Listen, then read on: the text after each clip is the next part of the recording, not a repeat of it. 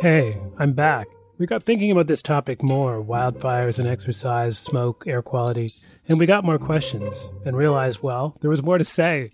It just had to be by someone who knew more about the relationship between smoky air and exercise than we did. So I found someone. My name is Chris Malaccio. Not to put too fine a point on it, but this turns out to be one of Chris's main research interests. I'm at the University of Montana in the Center for Environmental Health Sciences. I'm an immunologist by training. I also have a PharmD degree. You can see why Chris might have a great perspective on the effects of wildfire smoke on lung function. My research pretty much is focused on the effects of environmental exposures on respiratory immunity and function. And so lately it has focused on the effects of wildfire smoke. Like many people, me, living around wildfires got Chris interested in the consequences of living around wildfires. They always joke that you've got 5 seasons up here in western Montana and northern Rockies. You've got fall, winter, spring, summer, and fire. And you can almost expect every summer or every other summer we're going to get hit with a lot of smoke. And no one had been doing any research on that. So I partnered with a colleague of mine who's an atmospheric chemist, and we started in the basement of one of these buildings, kind of jerry-rigging our own type of exposure chamber. So how does this effect happen on macrophages? We've got macrophages in pretty much almost every tissue of the body. There are the frontline innate immune cell that then is part of that signaling to mount an adaptive response. And so in the air spaces, you've got the alveolar macrophage, and they deal with any foreign substance, particles, things that you breathe in, which is basically every breath you take. For the most part, they're able to deal with it. For people without allergies and things like that, every breath we take is not a massive immune response to foreign particles. And the macrophage is the general one on that. And the macrophages are no problem. They can clear it out. Either they destroy these particles because they phagocytose and break it all down, or they just gobble them up, and you go back up the mucociliary escalator into the GI tract, and it's getting rid of it that way. So this isn't Guangzhou or northern India. This is California and Montana. We're not talking about industrial pollution. We're talking about wood smoke from wildfires. And it turns out it's different. And so we said, let's see if there's any issues with exposure to wood smoke, because we have no idea. All studies historically on PM 2.5, which is referred to as the respirable fraction, that those particles that small are what get down into the air spaces and cause most of the problems. And so we said, let's see what happens. And so I was collaborating with a colleague over at Montana State in Bozeman who had infectious models in mice. And we said, let's see if it affects strep pneumonia model, and we saw an increase in deposition of the strep pneumonia following an acute high-level exposure, and we saw that it affected some functions of the macrophage. You don't get really much inflammation from the smoke, but we saw that because the macrophages take up the particles, it affected some functions, including one function that is part of stimulating the adaptive immune system and T cells. The obvious question now is, does it matter how much you get? How long you're breathing it? Does that change how bad it gets? Does that change how long the effects last?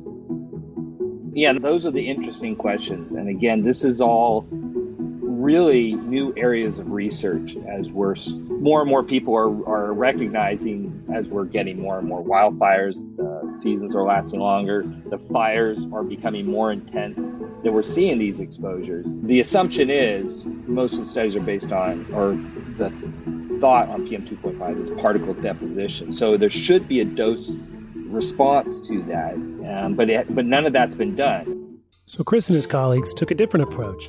They tracked some people over time who had recently been exposed for a while to dense, nasty wood smoke, and, well, they saw what happened. Spoiler, it's not great news. So in 2017, there were a couple huge fires here in the Missoula area, one of which was in Sea Lake, Montana. And we just published a paper on that this year on a couple-year study where we followed a group of people in there, and we found that there was a decrease in lung function, but it was delayed. Like, we tested them right after the fires, 49 days in high levels of wildfire smoke. And a year later, when we went back, their lung function was actually significantly decreased. And it stayed decreased with a slight uptick 2 years out. And that wasn't what we expected at all. And that's not all they found. In an eerie parallel to coronavirus, it turns out that it had other effects. And in addition, we found, and this was not in the paper, but we did a survey to see, just if there was maybe some alteration to the subsequent flu season. And at least with our surveys, we had what looked like a significant increase in the number of people who were diagnosed with the flu that first season. So that was the smoke cleared mid-September, and then they were looking late fall, winter through the flu season. 3 to 6 months after, there was an increase in flu cases in the area. That's a huge concern. So is inhaling all these small particles reducing the population of macrophages, changing the composition? What do you think is going on here? So it's not necessarily a reduced population. What our hypothesis is, they're affecting certain populations where they're decreasing the effectiveness or skewing, because at any given time, the idea is that there is a mix of populations, and in certain pathologies, there's going to be a shift to a more prominent population. You've got a shift in macrophages from what's called an M1 or inflammatory, because you want an immune response against a growing tumor, that then shifts to what's called a TAM, a tumor-associated macrophage. And those are the ones, they shift their activity and they start suppressing immune and promoting not only the growth of the tumor through blocking of the immune response, but also promoting things like angiogenesis so it can grow. What we have found is that it looks like they're not deleting them because we don't see any death.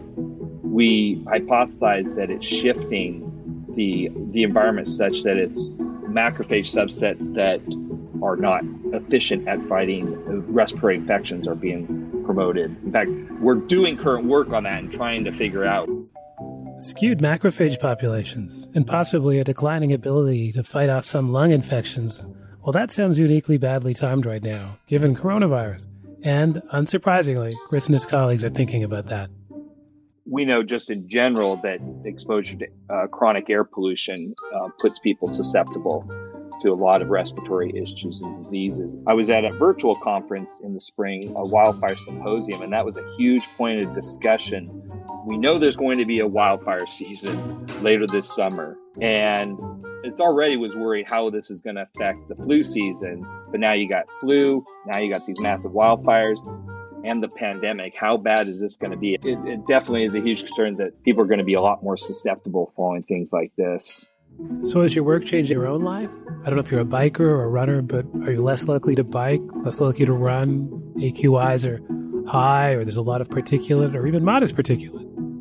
Yeah, I do. I avoid as much as I can. We know that exercise is beneficial.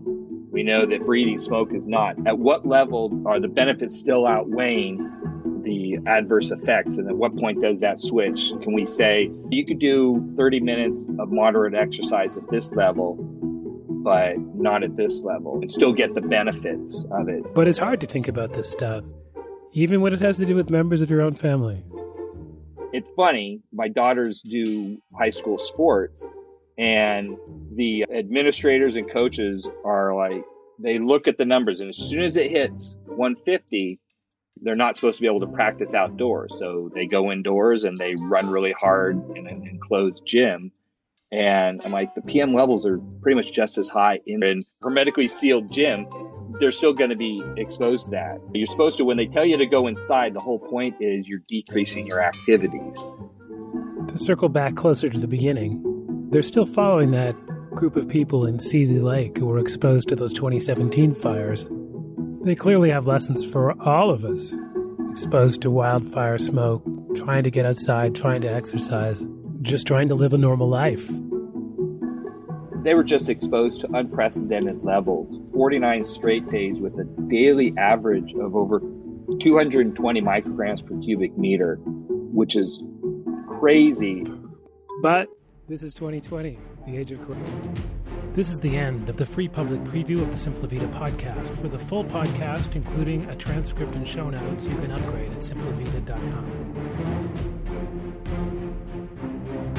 This podcast is for general informational purposes only and does not constitute the practice of medicine or other professional healthcare services, including the giving of medical advice. No doctor-patient relationship is formed. The use of information on this podcast or materials linked from this podcast is at the user's own risk. Content of this podcast is not intended to be a substitute for professional medical advice, diagnosis, or treatment. Users should not disregard or delay in obtaining medical advice for any medical condition they may have and should seek the assistance of their healthcare professionals for any such conditions. We will not respond to requests for medical advice.